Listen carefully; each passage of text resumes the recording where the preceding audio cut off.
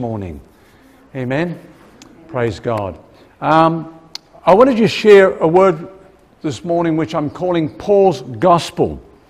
From the beginning of the church, there's always been false teaching that has poured into the church. The church has constantly had to deal with false teaching. Now, a lot of people go on about the devil. The devil doesn't have any power except deception. But what a power that is, and what havoc he has caused with deception. Amen? Because if he can mess with your minds, he can mess with your life. That's the fact. We have a saying that change the way you think and you would change the way you feel. Or change the way you think and you would change the way you live. Amen. Everything flows out of your belief system. So if he can confuse you and deceive you in that respect, then he has access into your life to mess with it. And so there's constantly been false teachings. In fact, every single epistle in the New Testament, except Philemon, has a warning against false teaching. That's quite remarkable, and probably in proportion we should be teaching on false teaching. A little bit more than what we do, I think. But anyway, I want to share with you this message which I'm calling Paul's Gospel, because there is a teaching that has come into the church, which is that Paul taught a different gospel to the other apostles. You may have heard that teaching. And that's designed, again, to distract you and confuse you. Well, which gospel are we to believe in? Did Jesus train 12 disciples to go and lay the foundations of the church as the apostles, and then all of a sudden say, no, I've changed my mind, I'm going to take this man now, and it's what he says, not what they say? How confusing is that? How crazy is that? But sometimes people say that because Paul, on 3 occasions, can we just have thank you, 3 times Paul referred to the gospel as, quote, my gospel. For example, in Romans 2:16, he said, in the day when Jesus will judge the secrets of men by Jesus Christ according to my gospel. Then in 2 Timothy 1 verse 8, remember that Jesus Christ of the seed of David was raised from the dead according to my gospel. And then we go to Romans 16 verse 25. Now to him who is able to establish you according to my gospel and the preaching of Jesus Christ, according to the revelation of the mystery kept secret since the world began. And so he often quoted about my gospel. Amen. And in fact, he said very clearly, the gospel that I teach, I didn't receive it from men, including the apostles. I didn't receive it from them. I received it by direct revelation from Jesus Christ. So we see that here in Galatians 1 verse 11 and 12. But I make known to you, brethren, that the gospel which was preached by me is not according to man. For I neither received it from man, nor was I taught it, but it came through the revelation of Jesus Christ. So that poses a question, and many of us and even taught that means there's more than one gospel. There's the gospel that Jesus and even John the Baptist taught, and that was taught then by the apostles. And then there's the gospel that Paul taught. So we're going to look at that this morning and ask that question. Is there more than one gospel? Was the gospel preached different to that of Jesus and John the Baptist, which they called the gospel of the kingdom?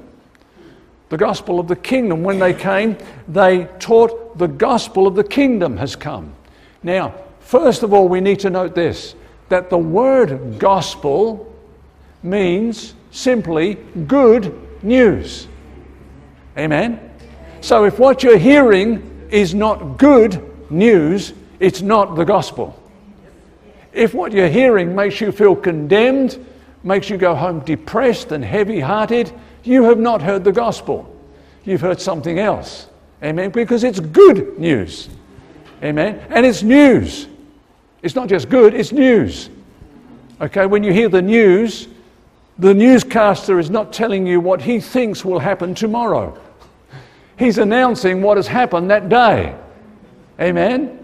And so the gospel is an announcement of something that has happened on your behalf. Something which God did in Jesus 2,000 years ago by placing our sin upon Jesus as he went to the cross and bore it in our place. So it's not what we do here that the gospel is concerned with, but what Jesus did there at the cross. It's an announcement of good news concerning the cross of our Lord Jesus Christ. Amen? So Jesus announced the good news or the gospel of the kingdom of heaven. Now, what does that mean? They were saying that the kingdom of heaven has come to earth through Jesus, the Son of David, as promised by the prophets. Jesus was announcing that, and John was announcing that. Now, that is good news, because as we know, there's a lot of bad things happening in this world. A lot of bad things, and it's getting worse. There's a lot of sickness and suffering and disease. There's a lot of wars and fighting and arguing and a lot of rape and injustice. And we could go on and on about all the ugly things and evil things that are happening in our worlds daily that cause us at times to live in fear. Amen? But the good news is that one day that's all going to end. That's all going to end. Because Jesus is going to set up his kingdom. And he announced the good news of the kingdom. It's here. The kingdom of heaven is at hand. You cannot have a kingdom without a king. And he's saying, I'm here. The kingdom of heaven has come, is at hand. Now we know that that kingdom was rejected because the king was rejected by the Jewish people. Now this was all in the plan of God. In the wisdom of God, God used this. God has not cancelled his plan for the kingdom of God. Thank God for that. The kingdom of God will be established at the second coming. Amen? But when Jesus was rejected, and in fact not only rejected but taken to the cross and crucified, that was the very means by which God offered salvation to the nations, to the world. Amen? So this announcement of good news was not just for the nation of Israel, but now it means salvation for the whole world. Praise God. So there are two stages to the coming of the kingdom on earth. First of all, John and Jesus announced that Jesus was the Messiah, and he was offered to the Jewish nation as their king. Sadly, the Jews rejected Jesus. But this opened the way for the gospel age, in which salvation is to be preached to all the nations. So the second stage of the good news of the kingdom is future. It will be finally and fully established at the second coming of Jesus. Amen. Now that which we know as the gospel of salvation, is the good news that Jesus Christ, the rejected king, is now offered to the world as Saviour and is to be received by faith in him. Whilst Jesus taught the message of the kingdom, he also taught in all the Gospels, especially in John, that he had come to bring salvation to the world. It wasn't that there were two messages. Jesus taught this and Paul taught that. No, Jesus taught much on salvation and said that that's why he had come. Let's have a look, just a sample in every one of the Gospels. First of all, in Matthew, the Son of Man did not come to be served, but to serve and to give his life a ransom for many. Amen? Mark chapter 16, verses 15 to 16, and he said to them, go into all the world and preach the gospel to every creature. He who believes and is baptized will be saved, but he who does not believe will be condemned. Okay, we go to Luke. And he opened their understanding that they might comprehend the scriptures. Then he said, thus it is written, and thus it was necessary for the Christ to suffer and to rise from the dead the third day. And notice that Jesus, and we're going to see this quite a bit, that Jesus opened the scriptures to them. What scriptures was he talking about? The Old Testament scriptures. This is the message all the way through. God never changed direction, never changed plan. Even in the Old Testament, all the prophets were pointing forward to Jesus, the Lamb of God who takes away the sin of the world. Amen? John, we could spend the rest of our time here this morning speaking about the many times that John spoke about salvation from our sins through believing in the sacrificial death of Jesus. Probably the best known verse in the Bible is what? John 3:16. God so loved the world that he gave his only begotten Son, that whoever believes in him shall not perish, but have everlasting life. Then at the end of the Gospel according to John, we read these, but these are written that you may believe that Jesus is the Christ, the Son of God, and that believing you might have life in his name. So very clearly, they're all teaching the same things. Now, some people say that on the basis that Paul claimed sort of ownership of the gospel, he spoke about my gospel, that makes it different to what the others preach, because they were preaching the gospel before Paul came along. But now he's talking about my gospel as if somehow he owns the gospel, so it must be a different gospel. That's the way people reason.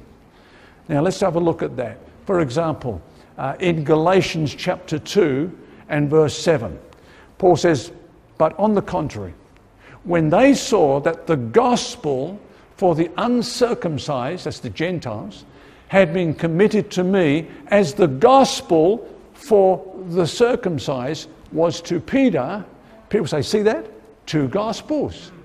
Two gospels. No, that's not what he's saying. He's saying two audiences. Amen? Two audiences.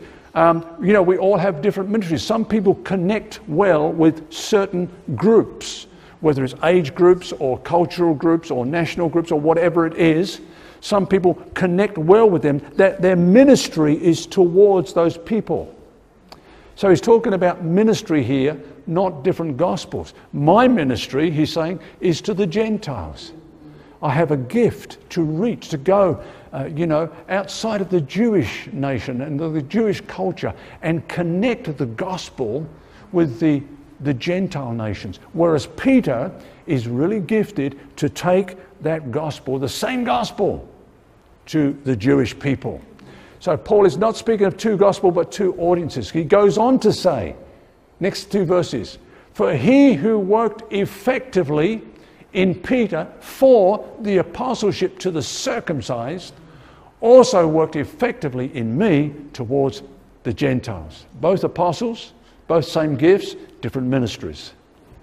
And when James, that's James, not the brother of John, James, the half-brother of Jesus, who was one of the leaders in the Jerusalem church. When James, Cephas, that's Peter, and John, who seemed to be pillars, perceived the grace that had been given to me, they gave me and Barnabas the right hand of fellowship, that we should go to the Gentiles and they to the circumcised. So what he's saying is this, you've got to understand, the apostles heard about Paul preaching the gospel before they even met him, because he already got the gospel from Jesus and went and preached the gospel. And so there was inevitably going to be a time when they would meet up, and they did. I believe it was in Jerusalem.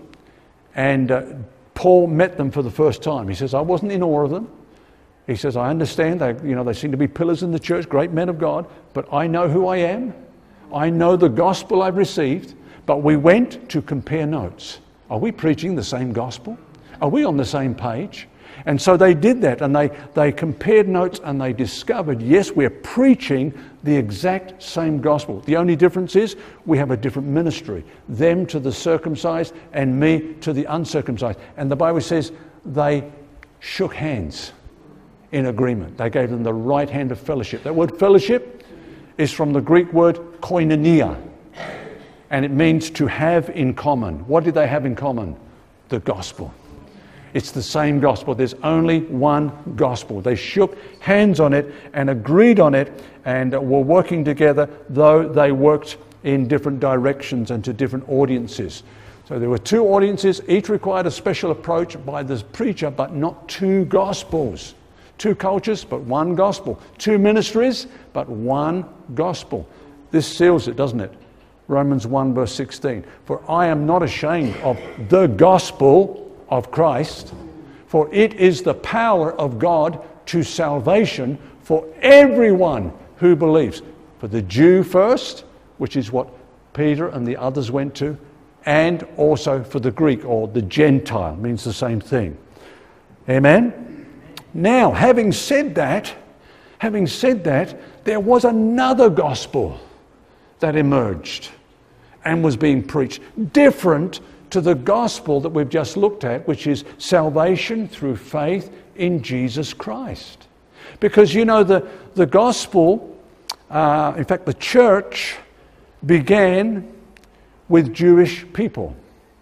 And predominantly for the first 12 to 15 years, all Christians were Jews. Okay? Actually, Pharisees came into the church. Those that used to be priests came into the church. But sadly, they did not really get clarity of understanding of the gospel, and they tried to put this new wine into old wineskins. And so they when they heard that Gentiles were being saved, they said, we better get down there, check this out. So they went to these Gentile churches and said, hey, good that you guys are Christians, but you've got to become Jews. You understand that, don't you? Starting with circumcision. Well, that caused a furor, as you could understand. And so the Bible says, in fact, this. There were legalists that came from the Jerusalem church, though not authorized. They went out from the Jerusalem church to say this to the Gentiles, but the apostles didn't send them. They didn't even know about it. They troubled. That's a word that is used. They troubled the Gentile believers.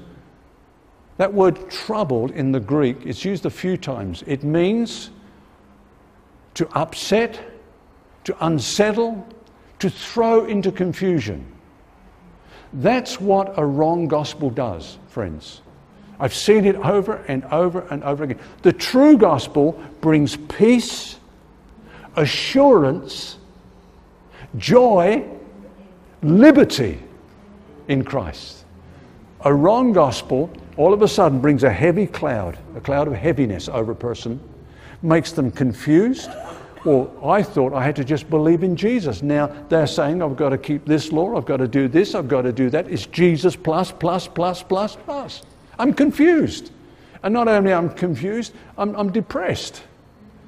That's what a false gospel does.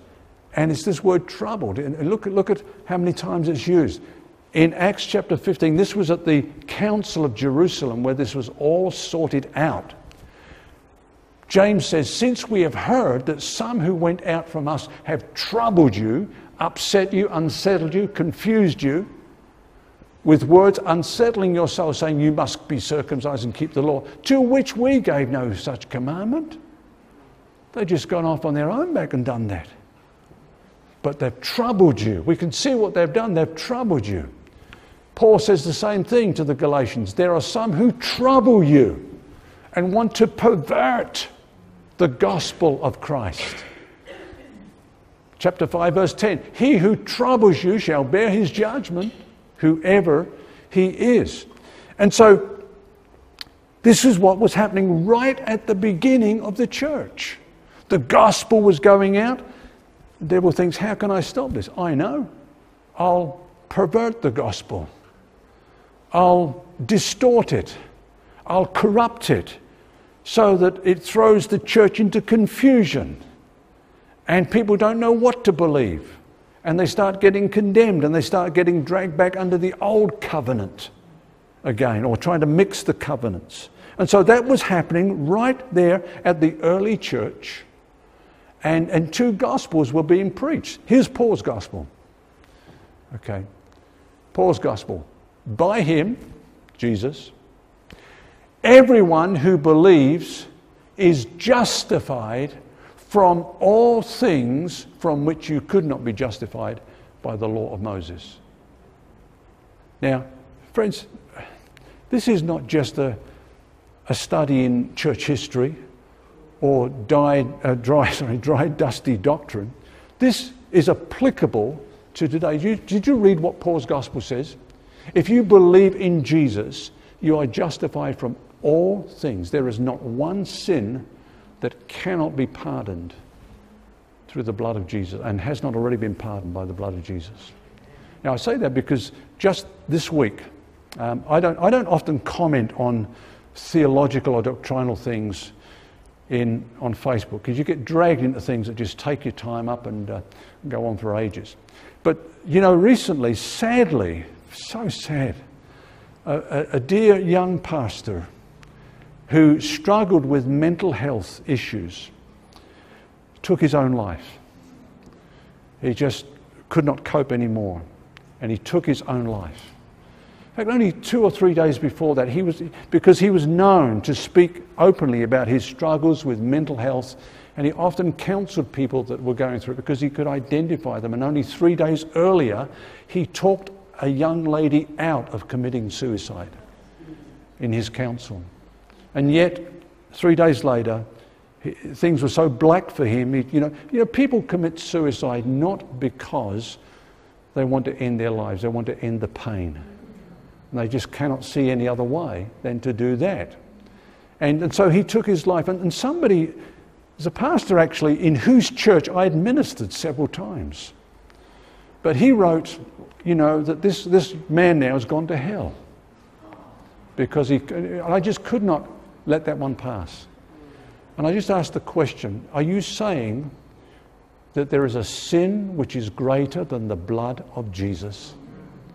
The blood of Jesus cleanses us from all sin. Amen.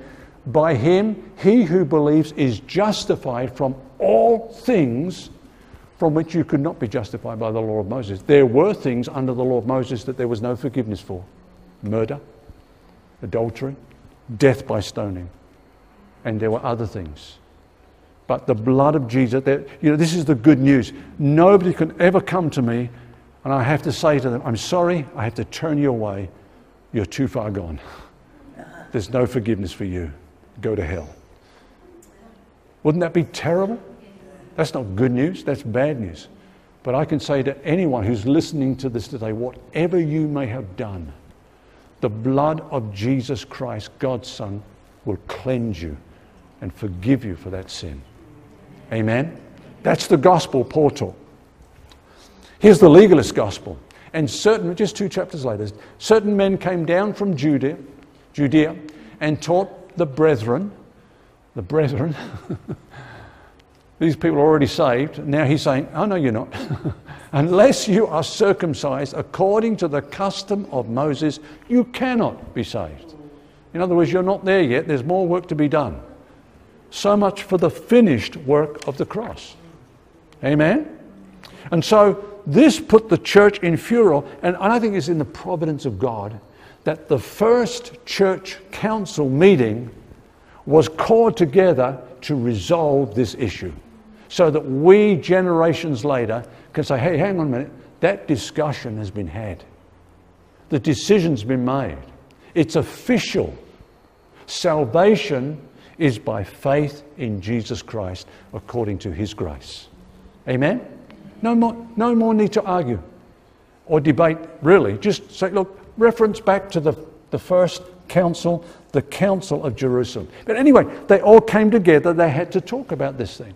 And of course, the leader always was Peter. Peter was the first one to stand up. And he said, look, get real, guys. We couldn't keep the law. It was a burden that was far too heavy for us. And you're trying to put it on these Gentiles. You know? And then he shared with them that he was actually the first one to preach the gospel to the Gentiles. You remember? He was sent to the household of Cornelius. He didn't want to go. He'd have a vision, the blanket coming down from heaven. You know the story. And the voice said, because they had all these animals in, rise, Peter, kill and eat. He said, no way, Lord, I've never eaten anything that's unclean. What God has cleansed, don't you call that unclean? Amen? Because he was going to send him to Cornelius' house, and it was forbidden for a Jew to step foot inside a Gentile home. So when Peter went there, he said, I shouldn't even be here. But God gave me a vision, said this is all changed now. And he started preaching the gospel. And you know what happened? When the gospel was being preached, in their hearts they were believing. And as they were believing, they were getting saved. He didn't have to ask for an appeal.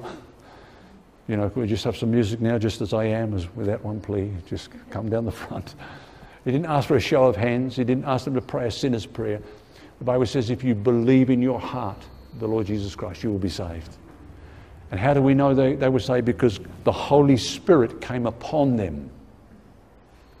The Holy Spirit is not given to unbelievers, only to believers.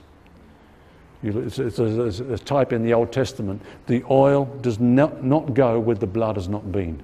First the blood goes there, then the oil comes. Amen. They believed Jesus, they were washed in the blood, and they received the Holy Spirit. How do we know? They spoke in tongues. So there was no debate. So what Peter was saying is, hey, I'm not making a decision on this. God made the decision.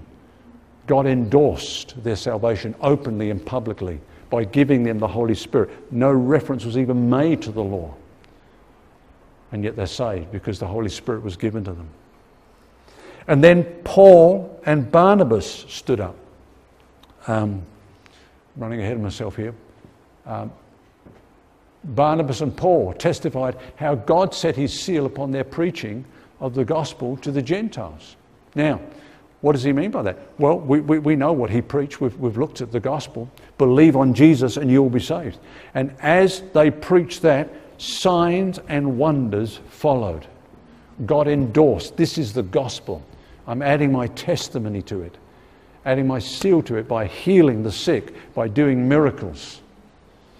And so the emphasis was not on what Peter, Paul, or Barnabas did, but what God did. He endorsed their preaching with signs and wonders. God owned the gospel of salvation by grace alone, through faith alone. God owned it from heaven. Amen.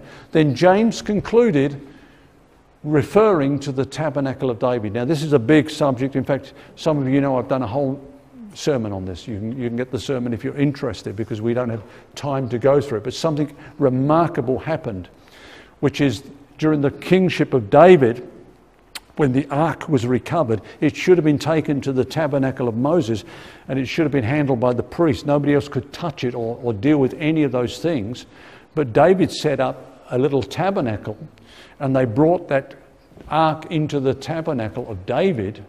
And David was there. He was not a priest. He was from the kingly tribe of Judah, not the priestly tribe of Levi. And others were coming, and just coming right into the presence of the ark, and you know, singing about, under the shadow of thy wings will I rejoice.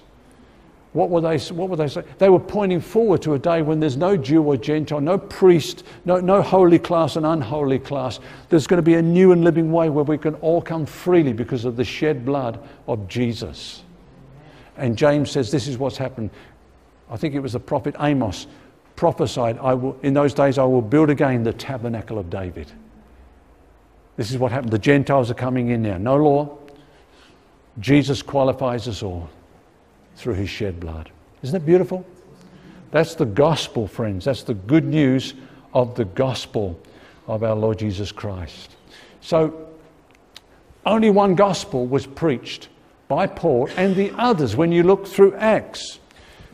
And that is faith in Christ. Philip, you remember, was an evangelist.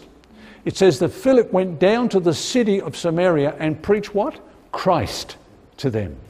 That's the gospel. Preaching Jesus. He is the gospel. Amen?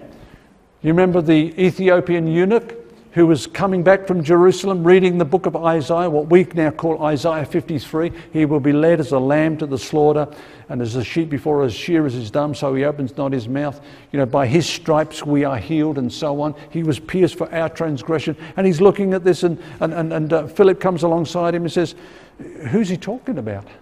Is it about himself or someone else?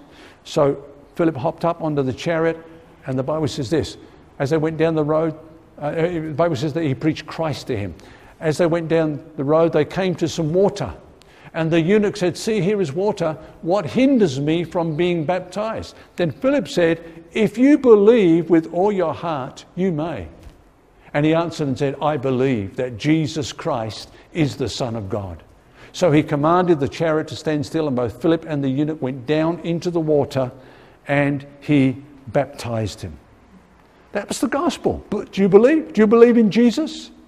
Do you believe what you're reading there in Isaiah chapter 53, that he is the lamb that was slain for you, pierced for your transgression? I believe.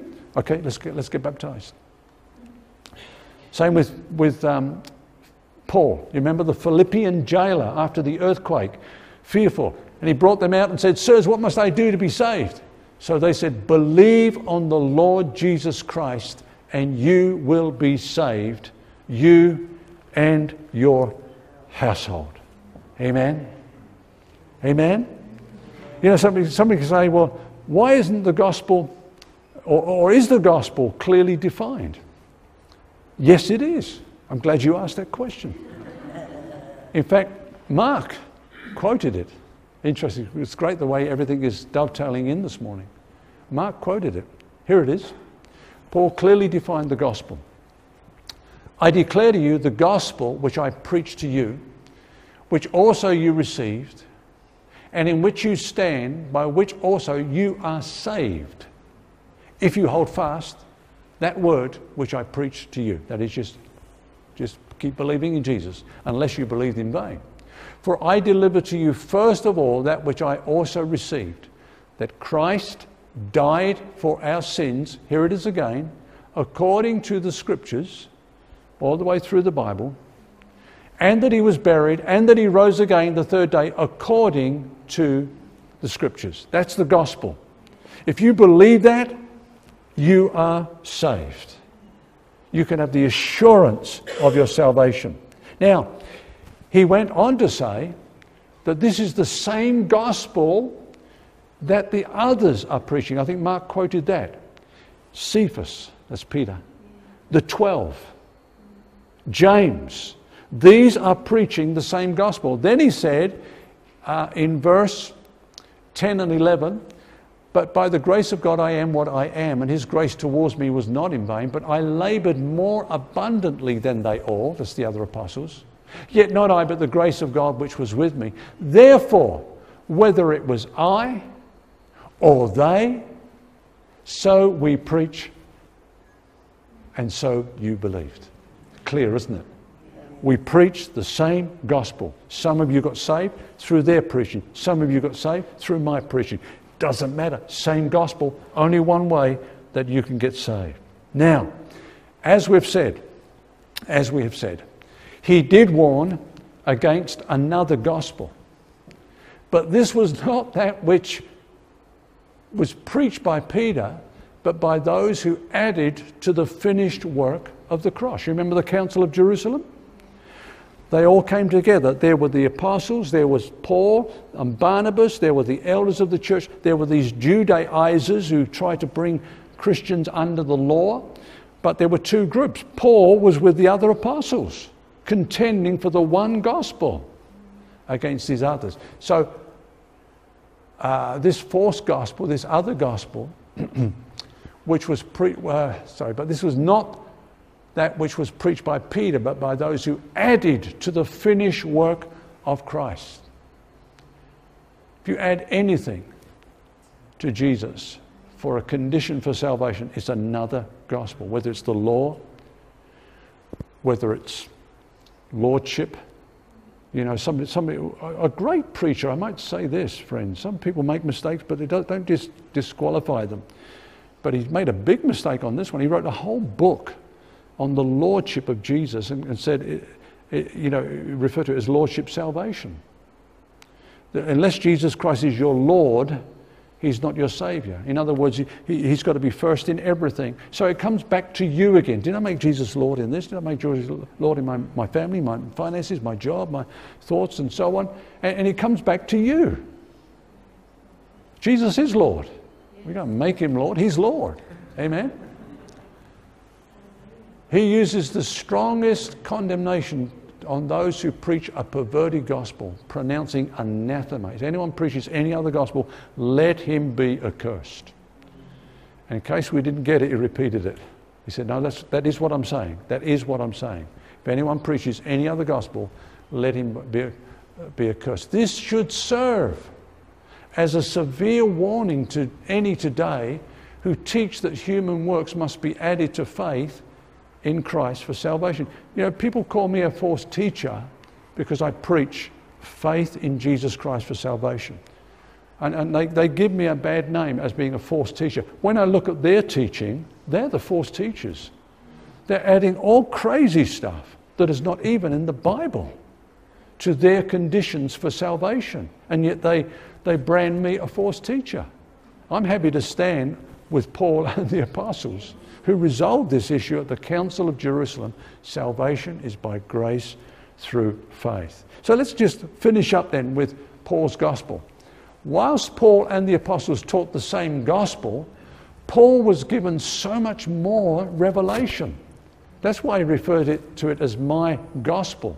He had a greater understanding. For example, he expounded the gospel of grace and justification by faith alone in much greater depth and clarity. It's magnificent, the work of Paul in Romans and in Galatians, talking justification by faith alone without works. Very clear. And how sin was imputed to Christ. All your sin, past, present, future, all paid for by that one sacrifice, once for all. And his righteousness imputed to you. He had a great revelation and understanding of that. He was given the revelation of our union with Christ, that we were baptized into Christ. It means that we now have a new identity. We're no longer in Adam. We're not the people we used to be. We're people who are in Christ. We died, we were buried and raised with Christ, and now we're seated with him in the heavenly places. That's our position, and it's our position that determines our condition. Amen? Being joined to Christ, we experience his life through the indwelling of the Holy Spirit. And so I just hope that what I've shared today, if you come across this teaching, you are clear in your mind. Actually, we had somebody here. He pops in from time to time with a new doctrine. And he preached this. He tried to get one or two of our people. And this was his latest and greatest revelation. There used to be two of them that came together. He came on his own this time. I said, what's happened to the other one? He said, oh, we had a fallout. I said, oh, then there was one. That's how it goes. They disagree with everyone about everything. And in the end, they're the only ones that are right about anything. And they try to put the whole world right. Crazy.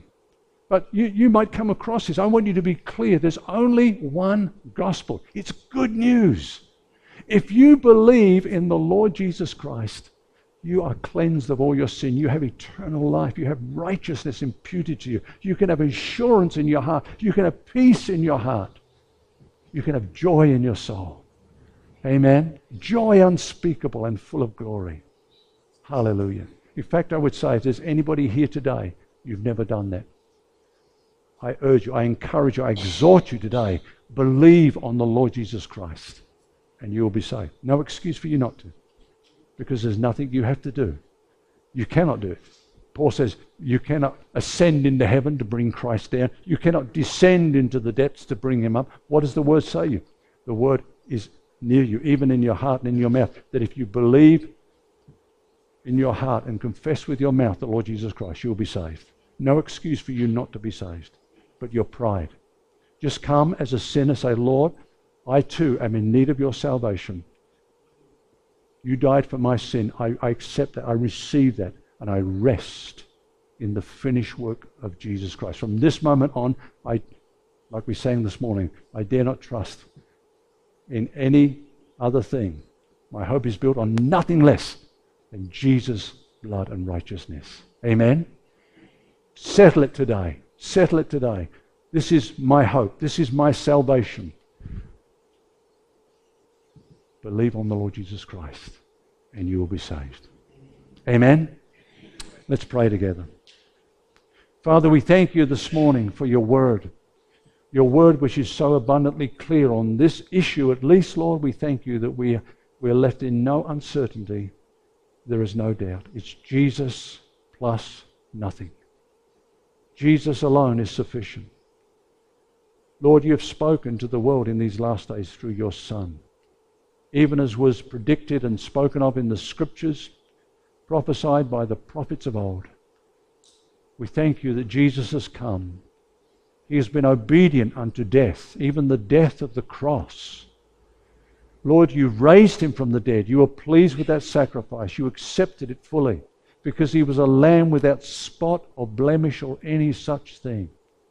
And Lord, we thank you that for all those who put their trust in Jesus, they can have assurance beyond any doubt that they are saved, they are born again, they have eternal life, and they will be with you for eternity.